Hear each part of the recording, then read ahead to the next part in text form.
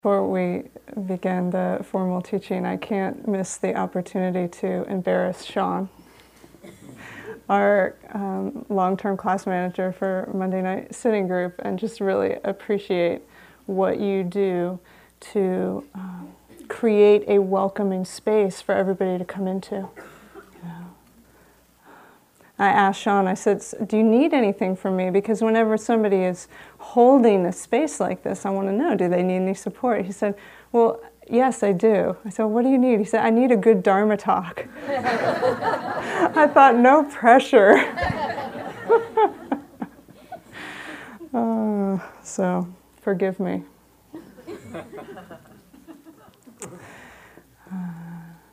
Which actually also reminds me how much I don't want to miss the opportunity to thank all those who volunteered this evening to make this happen. And it'd be great to just see a show of hands of all of the people who generously offered their time and their welcome to everybody who came in here.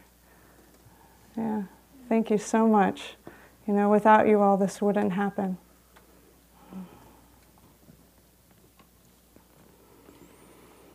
Okay.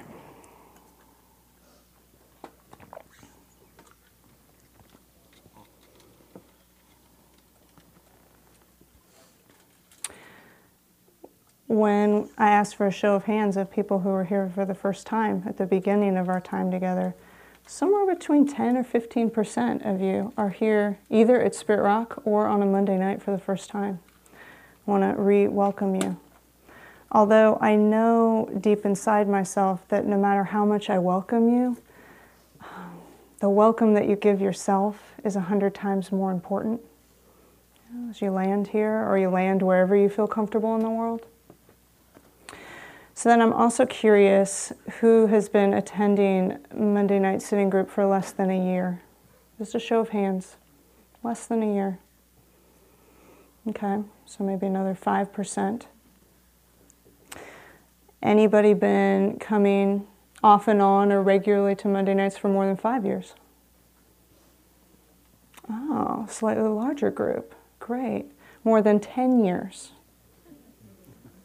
Interesting. Okay, so we've still got our kind of 5% mark. Anybody been attending on and off for more than 20 years? Yeah. Thank you. Thank you for holding it down for us.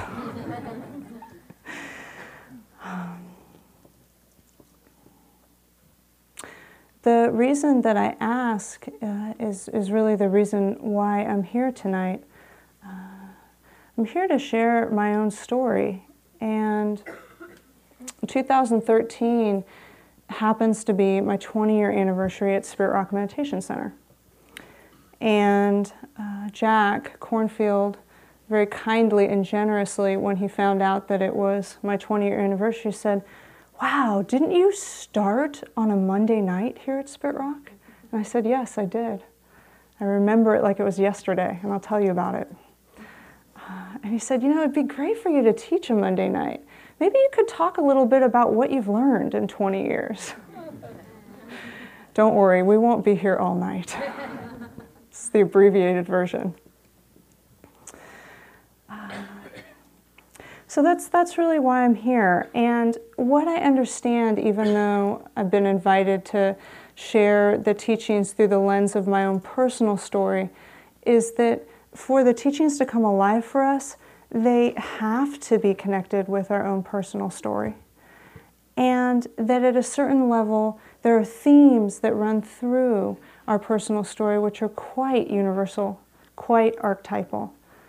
So this story is a story about longing, it's a story about pain, it's a story about loss, it's a story about connection, it's a story about hard work, and it's a story about service.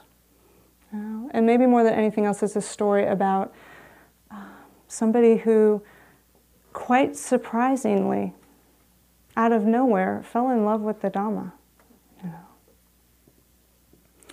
So my hope would be is that somewhere in the midst of this personal story and the way that the teachings will be woven into the story, that there's some piece of it that is your connection. You know, to remembering why you first came here, If it's your first time here, giving you a bit of context as to why you might want to come back, hopefully. Although this place isn't for everybody, that's also true.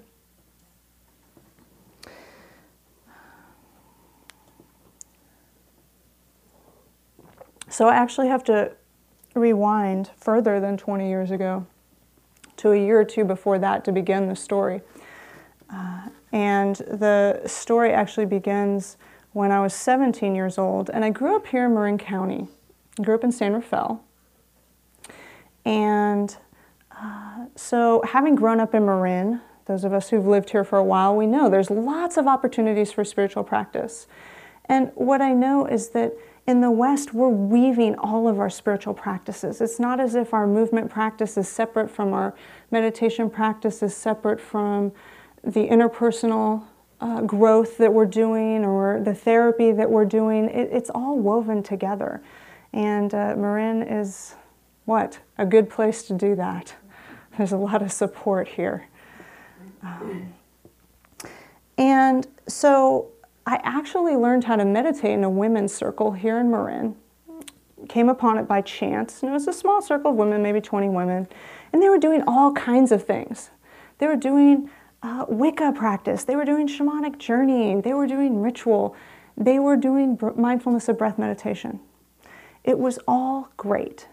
And what I got clear on immediately was that even though the ritual was amazing and I loved to sing and all this, magical activity going on, what I really needed desperately was the breath meditation. And so I went back after my first time and I said, please teach me the breath meditation. I need that. So in the midst of all that, kind of range of spiritual practice, why did I choose that? There were a number of reasons, and most of them at that time stemmed from the fact that I was in pain. So why was I in pain? Firstly, those of you that have lived in this area for a while maybe remember that there wasn't always a sound wall on the freeway between Central San Rafael exit and Terra Linda. That was actually built and created, and it was a whole huge project. Those of us that have been around long enough to remember what that was like. So when I first got my driver's license, myself, my car, and that sound wall going north from Central San Rafael to Terra Linda had an intimate encounter. It was a serious, intimate encounter in that it left me with chronic lower back pain for, probably every day of my life for about a half a dozen years. So there I was, 17 years old, in chronic pain.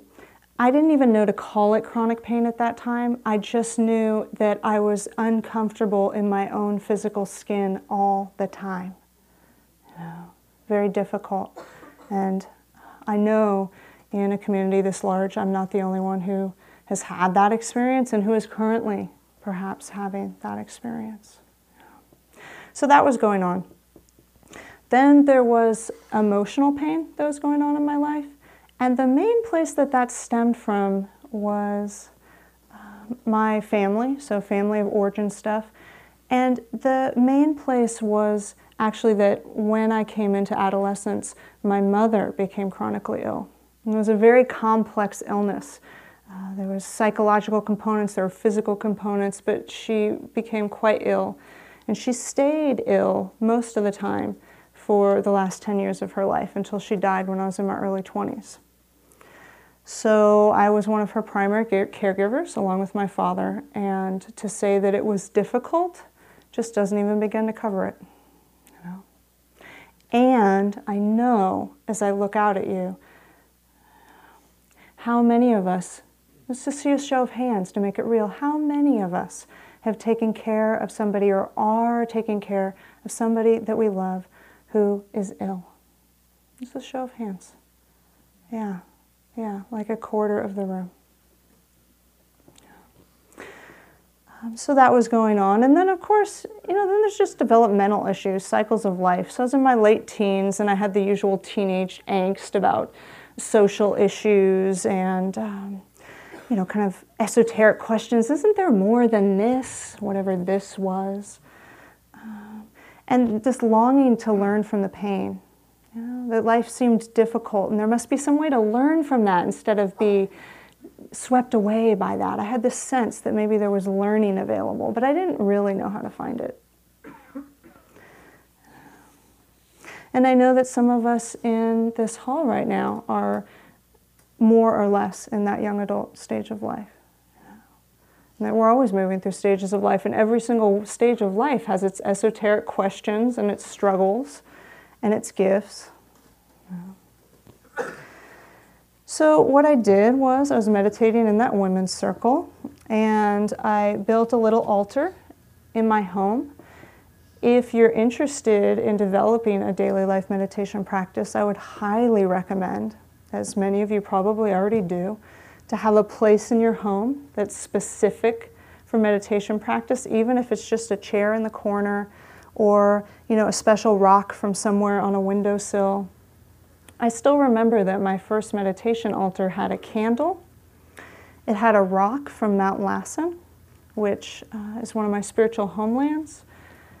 And I think it had a crystal and maybe a stick of incense. You know, it's not what we put on the altar or the special place we meditate. It's just the reminder so that we have that place. And for many of us, having a time of day that we commit to meditating every day is really helpful.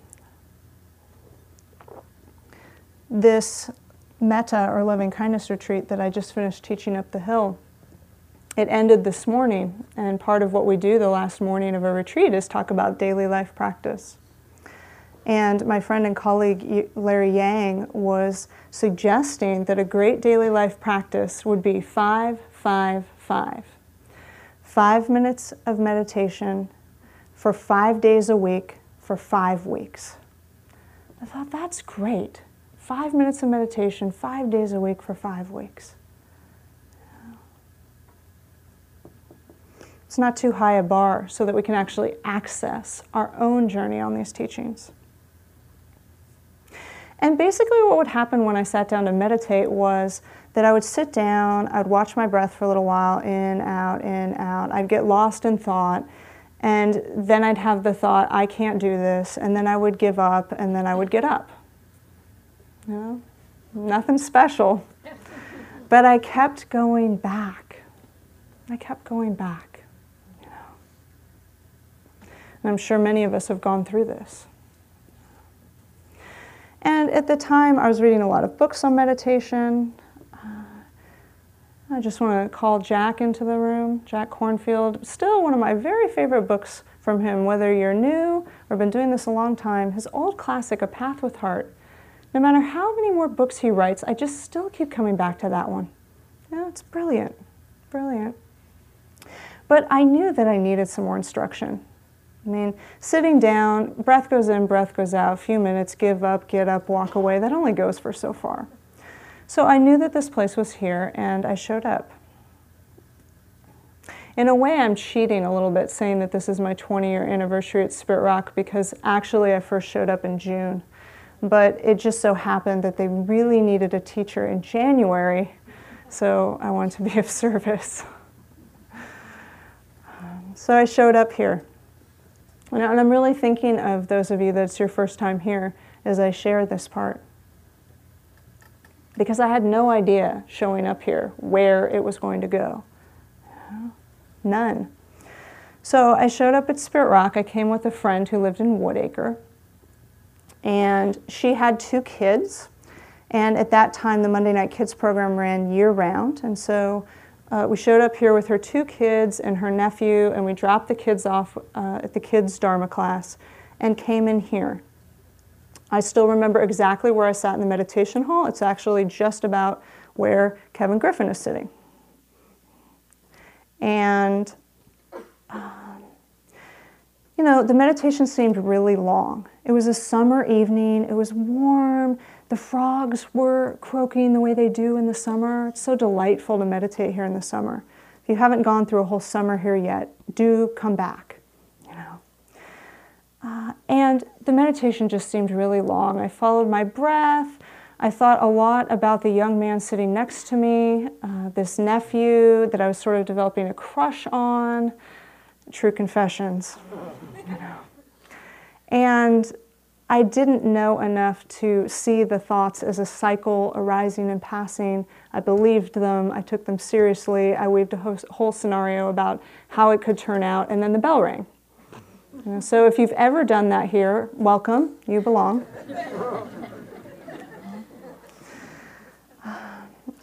And so then there was the Dharma talk, and there was some older gentleman sitting up front, and he was talking and talking and talking. And he had a very soothing voice. I didn't pay attention to most anything he said, but he had a very soothing voice. I felt very okay being there with him. And of course, that was Jack Kornfield.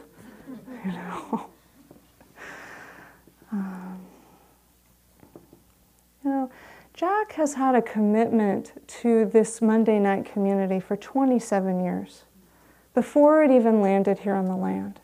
27 years, he has marked his calendar most Monday nights that he's in town to be here with us. That's an incredible commitment. When we think about what have we done, what have we committed our hearts to for 27 years? Some of us aren't even 27 years old. But you think about it, it's raising our children. It's a career that we're passionate about, or maybe activist work. Really have so much appreciation for that level of commitment, no matter what it's for, if our heart is in it.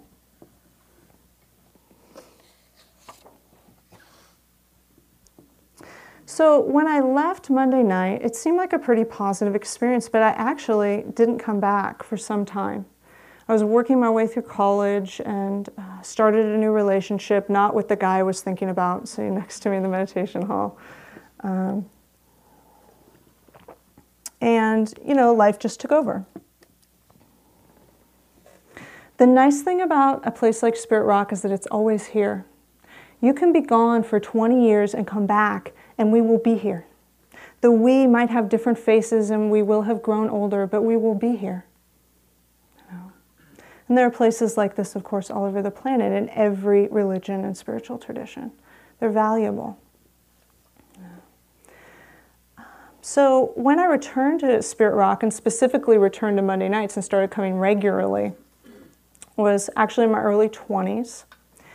And the cause of my return was challenge in life. And the particular challenge was that my mother had cancer and she was dying. And I had been taking care of her already for many years with the other illness. And it was just a difficult time. I was still in school, I was still working, I was still caregiving. It was just an exhausting time, the way some cycles of life are. And I distinctly remember one of those times in the period of time when I was coming to Monday night regularly that it just all seemed too much. And I summoned up my courage and I walked down the center aisle and I timidly approached Jack and I said, Jack, my mother's dying. What do I do? Poor Jack, can you imagine just being here, caring, wanting to be of service? Young woman comes up, Jack, my mother's dying, what do I do? And I still remember what he said. We didn't know each other at all at that time. And what he said to me was he looked me straight in the eye and looked at me with so much kindness and compassion. And he said, do you think that your relationship with your mother is really going to end when she's gone, when she's dead? I was so taken aback by that I just kind of thanked him and turned around and stumbled away.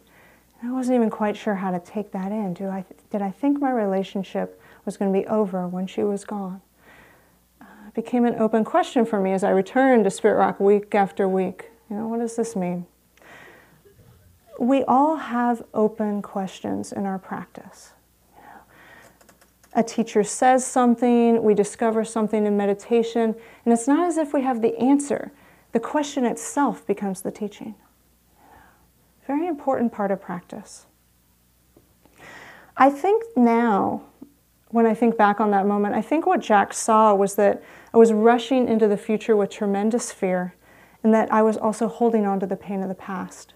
And he was inviting me into the present, which is the invitation of the practice, with a question that shook me to the point that I woke up to the present moment of this heart and this mind and this situation. So at that particular period of time, I was learning about and practicing with and studying one of the core teachings in this tradition. It's the teaching of the Four Noble Truths. And the teaching of the Four Noble Truths was the Buddha's first full expression of his understanding of awakening after his enlightenment.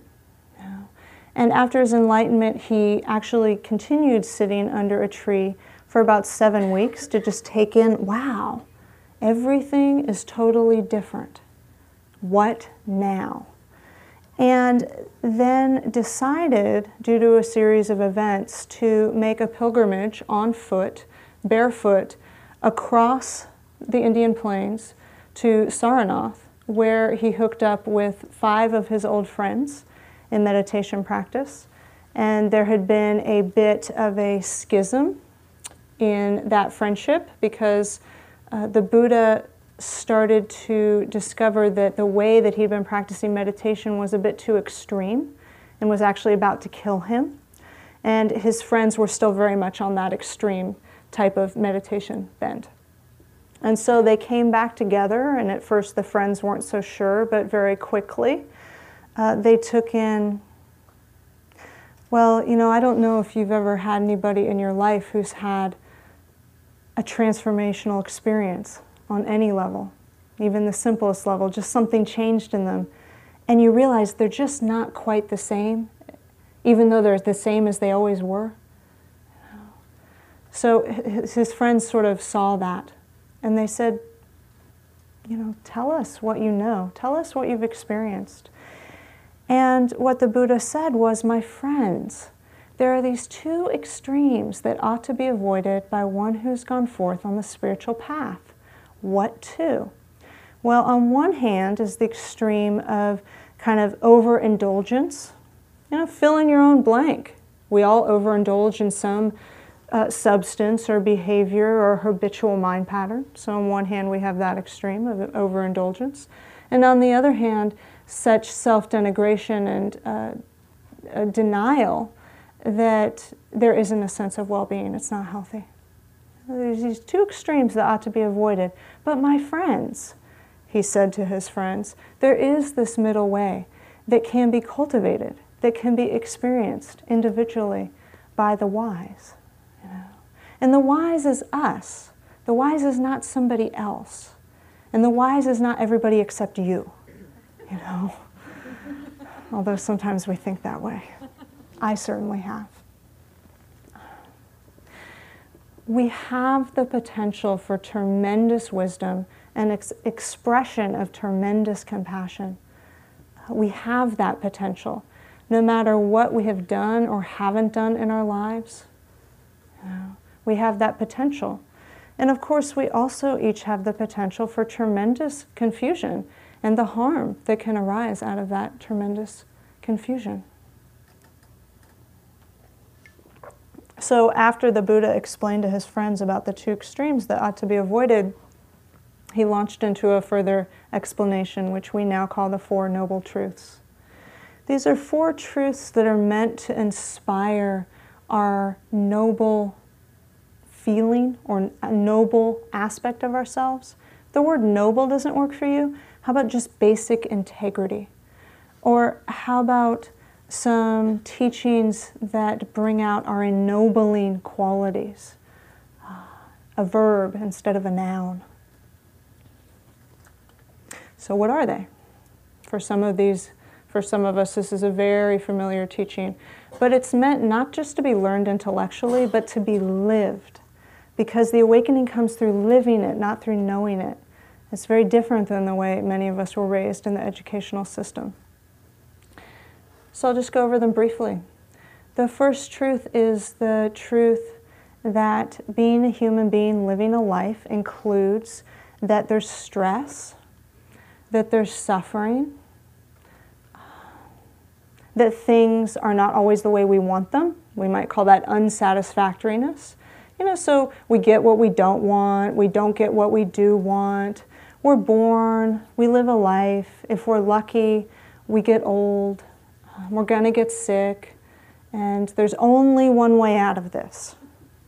There's no other option at the end of all this, whenever our end is. So that's not easy. That's actually the first truth, is just saying it's not, basically, let's be very simple. It's not easy being a human being living a life. Now, this was the most exciting news to me ever when I first heard it when I was in my late teens, because what it meant to me was that, number one, the big problem that I thought was my life and all this struggle and all this suffering, everybody has it. And number two, it isn't my fault. It's not our fault. It's just humanness. So, first truth, it's not easy to be a human being living a life. Or just, how about human life? It's like this. First truth. Second truth is there's a cause to all this. There's actually a set of causes to all this. And to say it the simplest way I know is that the cause is struggle. We take an illness. How many people have been ill this winter? Just curious, show of hands. Oh, I'm really excited that it's so few of you. Okay. How many of you have ever been ill in this life? So we're ill, and we go, oh, big problem. I didn't get my flu shot, or I got to see a doctor, or, what am I going to do about my appointments, or this big struggle, right? The first noble truth is just have a human body, gonna get sick. The second noble truth is when we struggle with it, whatever it is, I didn't get what I wanted. That's the first noble truth. I didn't get what I wanted, and I'm going to blame and create a big resentment and try to manipulate my way into getting what I want. That's the second noble truth, this struggle. So another way of putting it is pain is guaranteed, suffering is optional. As I read once on a calendar, one of those little calendars where you pull off one for every day. It was sometime in March, and I just pulled it off, and it's like, pain is guaranteed, suffering is optional. Oh, thank you. Dharma is everywhere. And the word Dharma, in the simplest sense, means the truth as we understand it, or the nature of things. And so that's how Dharma could be everywhere. The third noble truth. My favorite explanation of the third noble truth is from Sylvia Boorstein, founding teacher here at Spirit Rock. And she says, with all of this humanity and all of this struggle, still, peace is possible. Peace is possible. There is a way out. And the fourth noble truth is the how-to, because there's nothing about this tradition that encourages us to practice in blind faith. What this tradition encourages us to do is to practice so that we develop verified faith. We develop the confidence in our own relationship with the truth as we understand it through the practice. So the how-to. The how-to is the Noble Eightfold Path. And the gist of the Noble Eightfold Path falls into three components. And they are basic integrity, learning the tools of the meditation practice, and cultivating wisdom and intention. So basic integrity, the tools of meditation, and wisdom and intention. So wise action, wise speech, wise livelihood, wise effort, wise mindfulness, wise concentration, wise intention, and wise understanding. The Eightfold Path. And it's to be lived. And it's why when we say peace is possible, it's not magical thinking. There's actually a path, and we can train in it. And it's so important that we come together like we do on Monday night and train together, because it's a lot easier to, well, see that other people have been sick, see that other people raise their hands that they've taken care of somebody, see that we're all in it together so that we can celebrate when the practice is flourishing and we can hold each other when it's not. And same with our lives. A center like Spirit Rock is meant to serve us through all life cycles. I love the fact that Jack does baby blessings on Monday nights, and that we bear witness to the next generation. Not just the idea of the next generation, but bear witness through a blessing. And then, of course, we're also starting programs for the whole spectrum, kind of moving further in the story.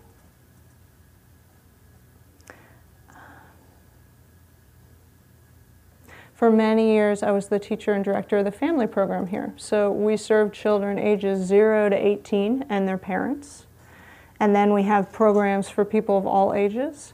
And then we have programs for example, the new Heavenly Messengers program that we're about to start at the Retreat Center, which is for people of all ages, but acknowledging the aspects that are more guaranteed to come in later years if they haven't come already. Again, these sickness, death, these. So then there was the moment that my mother actually passed. And it's vulnerable to talk about this. I don't usually talk about this in public, but it's part of the story here. And it's part of the story about Monday nights here for me. So I'm going to try. The last week of my mom's life, she was in a coma. And I sat with her. I sat with her. And through the benefit I'd already received from the practice, I assume, because I don't know how I knew to show up the way I the way that I did. I certainly don't take credit for it. But I knew how to slow down. This practice teaches us how to slow down and drink in the pregnant moments. I knew to sit quietly with her and talk less. But I also had a sense of when to speak the difficult truths as she lay in that coma that I needed to say before she passed.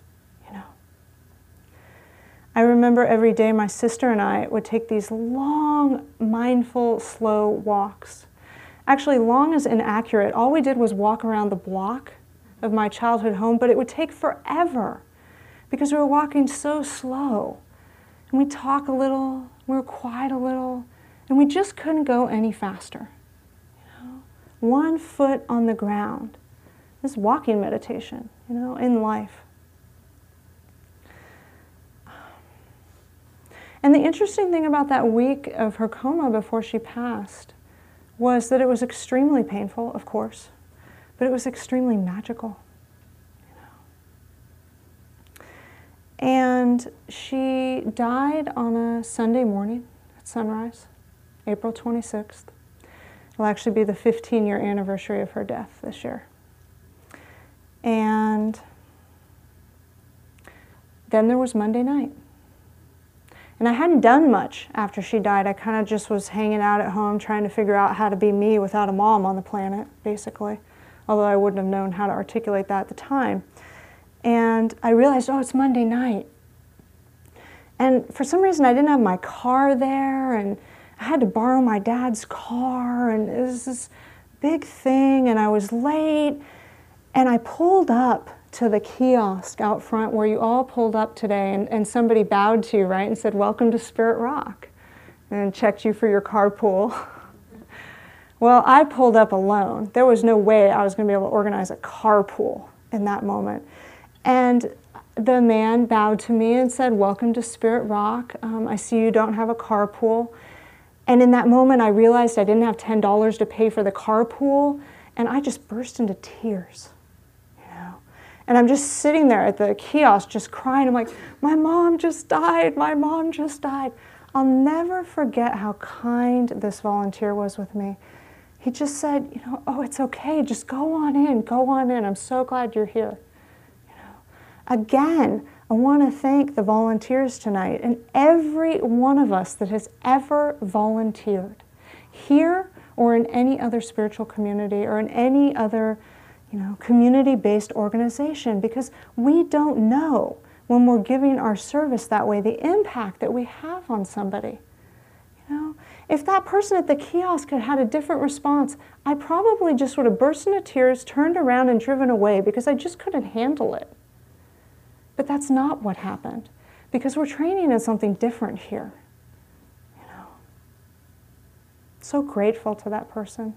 But that person's standing in because every one of us has been that person, and every one of us has been the person archetypally in tears and falling apart.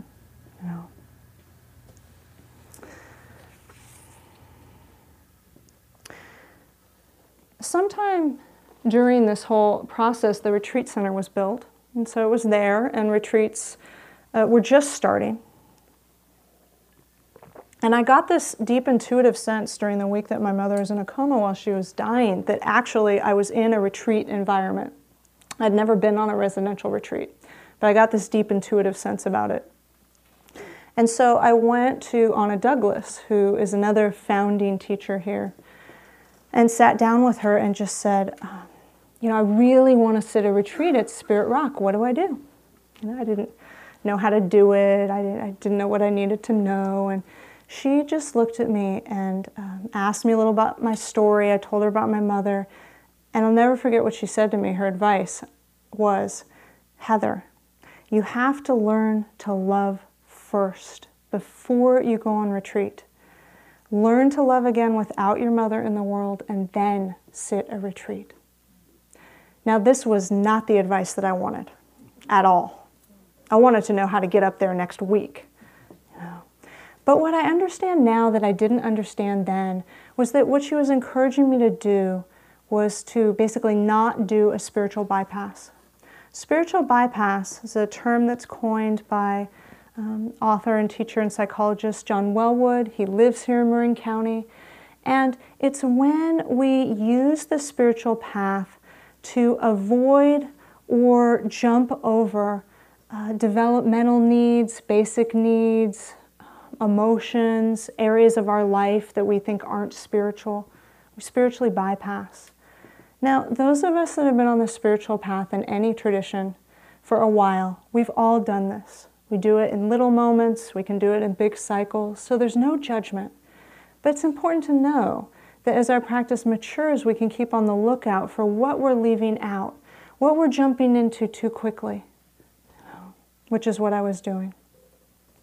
And so what I did was I continued therapy, I explored loving myself and others, I started training in the loving-kindness practice, the Pali word for which is metta. It's translated as loving kindness, but a better translation is basic friendliness. It's really the warm, open, friendly heart that meets ourselves, each other, the world. And this is the topic now that I've just been teaching on with my colleagues, with all of those wonderful practitioners for a week. It's amazing how the cycles go, right? So I started training in that, and I went on my first retreat. It was a New Year's retreat. And then immediately I went on another retreat. It was the first long retreat here at Spirit Rock. The first year of the long retreat here was 6 weeks, not 2 months. I signed up for 3 weeks, and day 5 of the retreat, I begged my teachers to let me stay for the whole 6 weeks because I knew I needed it. Fortunately, they were willing to let me do that. And I learned a lot more on those early years of retreats about loving kindness practice. So I just want to talk a little bit more about it because to me, the 2 core teachings that felt important to share are the Four Noble Truths and the loving kindness. So here's one of many definitions of loving kindness. It's from Venerable Buddharakkhita, and he's a monastic in India. He was the former president of the Mahabodhi Society in India. He said, true metta is devoid of self-interest. It evokes within a warm-hearted feeling of friendship, sympathy, and love, and grows boundless from practice and overcomes all social, religious, racial, political, and economic barriers. Metta is indeed a universal, unselfing, and all-embracing love. One of the traditional metaphors that's used to describe the invitation of loving kindness practice is just as the sun sheds its rays on all without distinction, so too the mind and heart of loving kindness shed its rays of well-wishing and warmth on all without distinction. It's not as if the sun shines on everyone but me. It's not how it works. And that's a full expression of metta or loving kindness, but it doesn't start there. It doesn't start there. In the metta retreat that just happened up the hill, we started by wishing well to ourselves, and then expanded to wishing well to those we hold dear, and then continued to expand to what we lovingly call familiar strangers in our life. We spent a whole day on metta for the difficult person, which was a very popular topic on this retreat and every metta retreat I've ever taught, because we all have the difficult person in our lives. They change faces over the years, and sadly, we of course are somebody else's difficult person. So we need to work with this. And I also want to call in Sylvia Borstein. Again, another founding teacher here at Spirit Rock. And she was the one who first taught me the loving kindness practice, taught me the phrases, may I be protected and safe. May I be happy. May I be healthy and strong. May I live with ease. She, of course, sings her metta phrases to herself, so it turns into, may I be protected and safe, may I be contented and pleased, may my body be strong, may I live life with ease. Just in case you were taking it too seriously. I was encouraging the retreatants at the end of the retreat that love to sing to just go up on the hill and sing their metta phrases. So she taught me the loving kindness practice, and then many years later, I had the privilege of her teaching me to teach the loving kindness practice. The same way as Jack was my first meditation teacher, and then years later, I had the privilege of having him train me to teach the insight meditation that he had first taught me as a student. I'll just call in a quote from Sylvia. This is called Earthrise from the Moon, and it's kind of one of her favorite photos. She says, my favorite photo is Earthrise as seen from the moon. It's perfect. A great blue and green ball floating in vast black space, hanging right there in its orbit. From that vantage point, the scene on Earth is awesome. Creatures being born, other ones dying, plants blooming on one side, plants withering on the other, snow snowing, winds blowing, volcanoes erupting, earthquakes shivering, people talking, music playing. From the moon view, it's an incredible cosmic drama. From our usual view, inside the drama, looking up at the moon, it's a different story. It changes from the drama to my drama, and it gets to be a problem. If you're far enough away, it's not your story. It's one of the almost, it's interesting, it says it's one of the 6.5 billion stories. Now, of course, it's 7 billion stories. Remembering these two views simultaneously is a great challenge, and I would add, a great opportunity.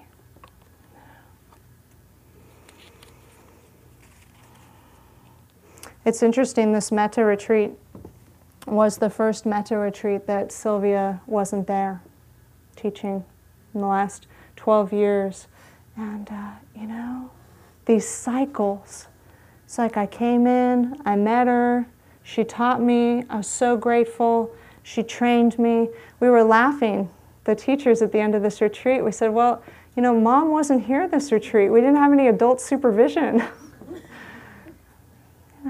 But we did fine. And the retreatants did great. And it's like this feeling of, oh, we all take our turns in the wisdom seat. And just like she's talking about with that story of the moon, I'm very clear on the fact that even though the story I'm telling you is intensely personal, it's two views. It's my story, but it's actually our story. You know, I couldn't tell it if I wasn't resting in those two views. It'd be too personal.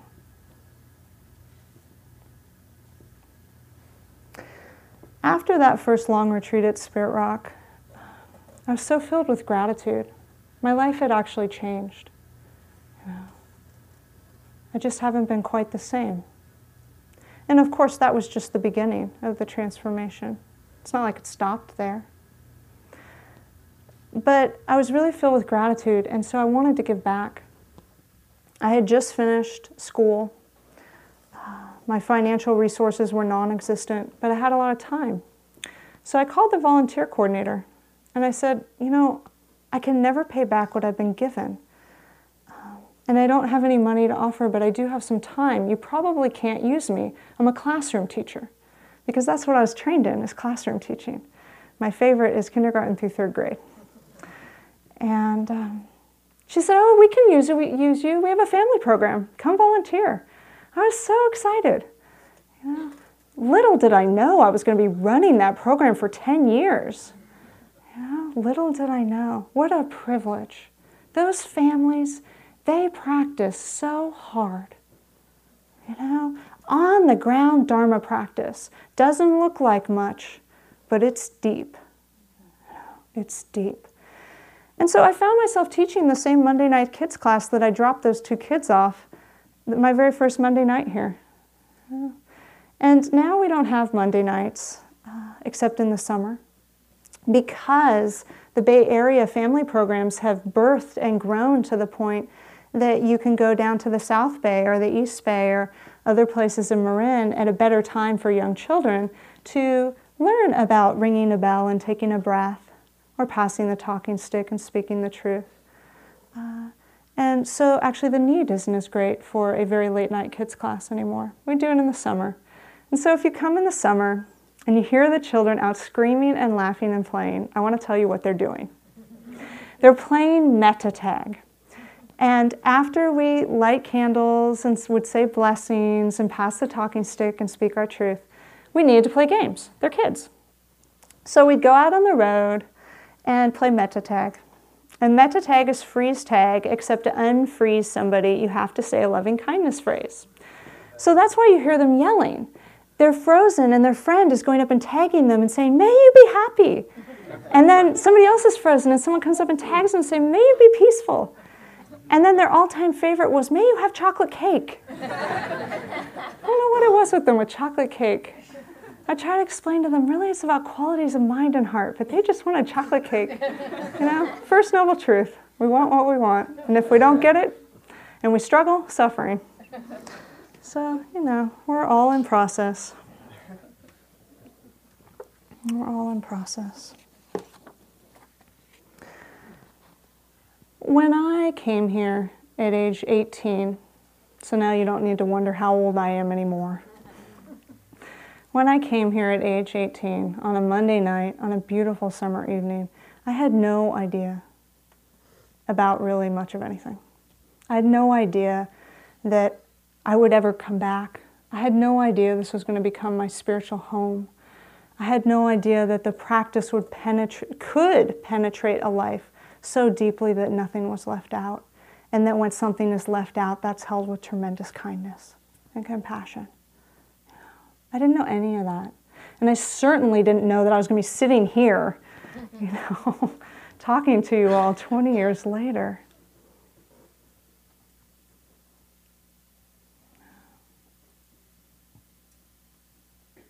There's a couple of us here that are really the first homegrown Dharma teachers of Spirit Rock. And I say that because for myself, I did all my training here. I didn't go to Asia until very recently. I wanted to dive deeply into one tradition, and I wanted to do it here in a lay community where I felt safe and at home and people knew me and I knew them. And I very much look forward, and I can feel them coming. The future homegrown Dharma teachers. I see them growing up in the teen program, in the teen retreats that I've been teaching for the last 10 years over New Year's. 15 to 19-year-olds, 30-minute periods of silent sitting and walking meditation. Yes, it can be done.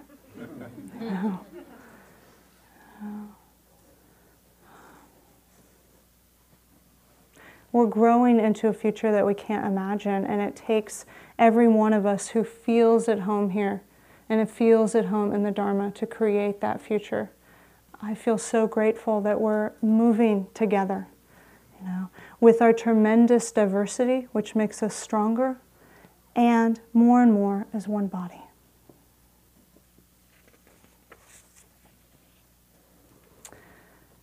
So that's what I have to offer for our reflection this evening. I do thank you quite deeply for the kindness of your attention.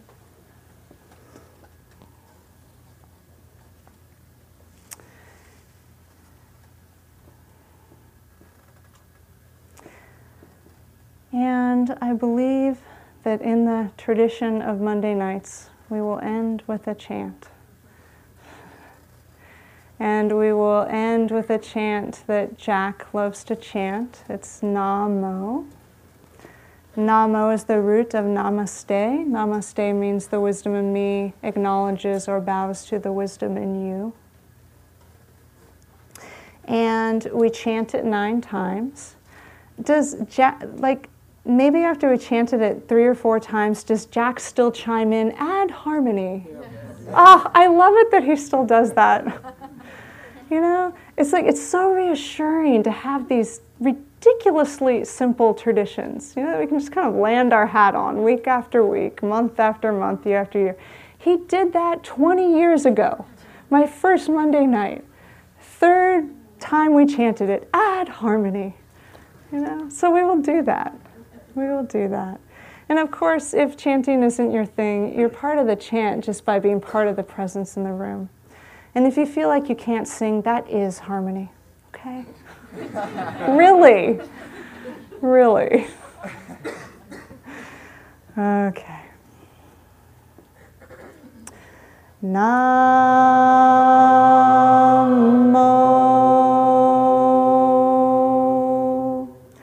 Namo.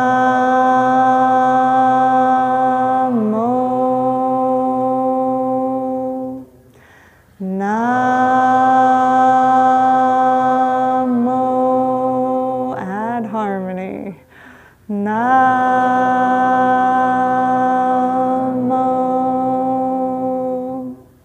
Namo. Namo.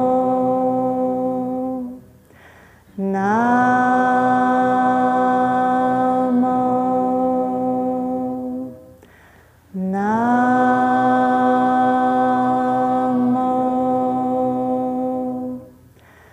Namo. Once more. Namo.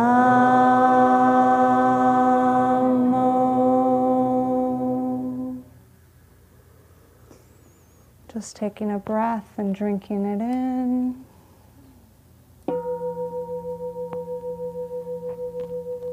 And on the exhale, sending that wish of kindness and connection to all beings.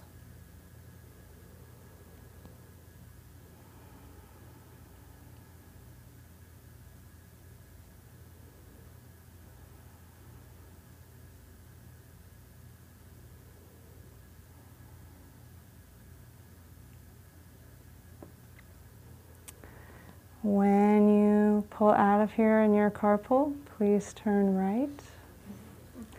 And if there's somebody who could offer somebody a ride to Berkeley, that would be hugely generous. And she will be waiting up here knowing that because we're in community, she will get home tonight. Thank you for your practice.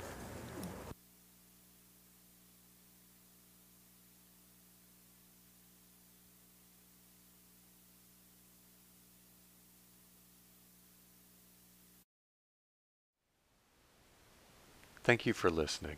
To learn how you can support the teachers and Dharma Seed, please visit dharmaseed.org/donate.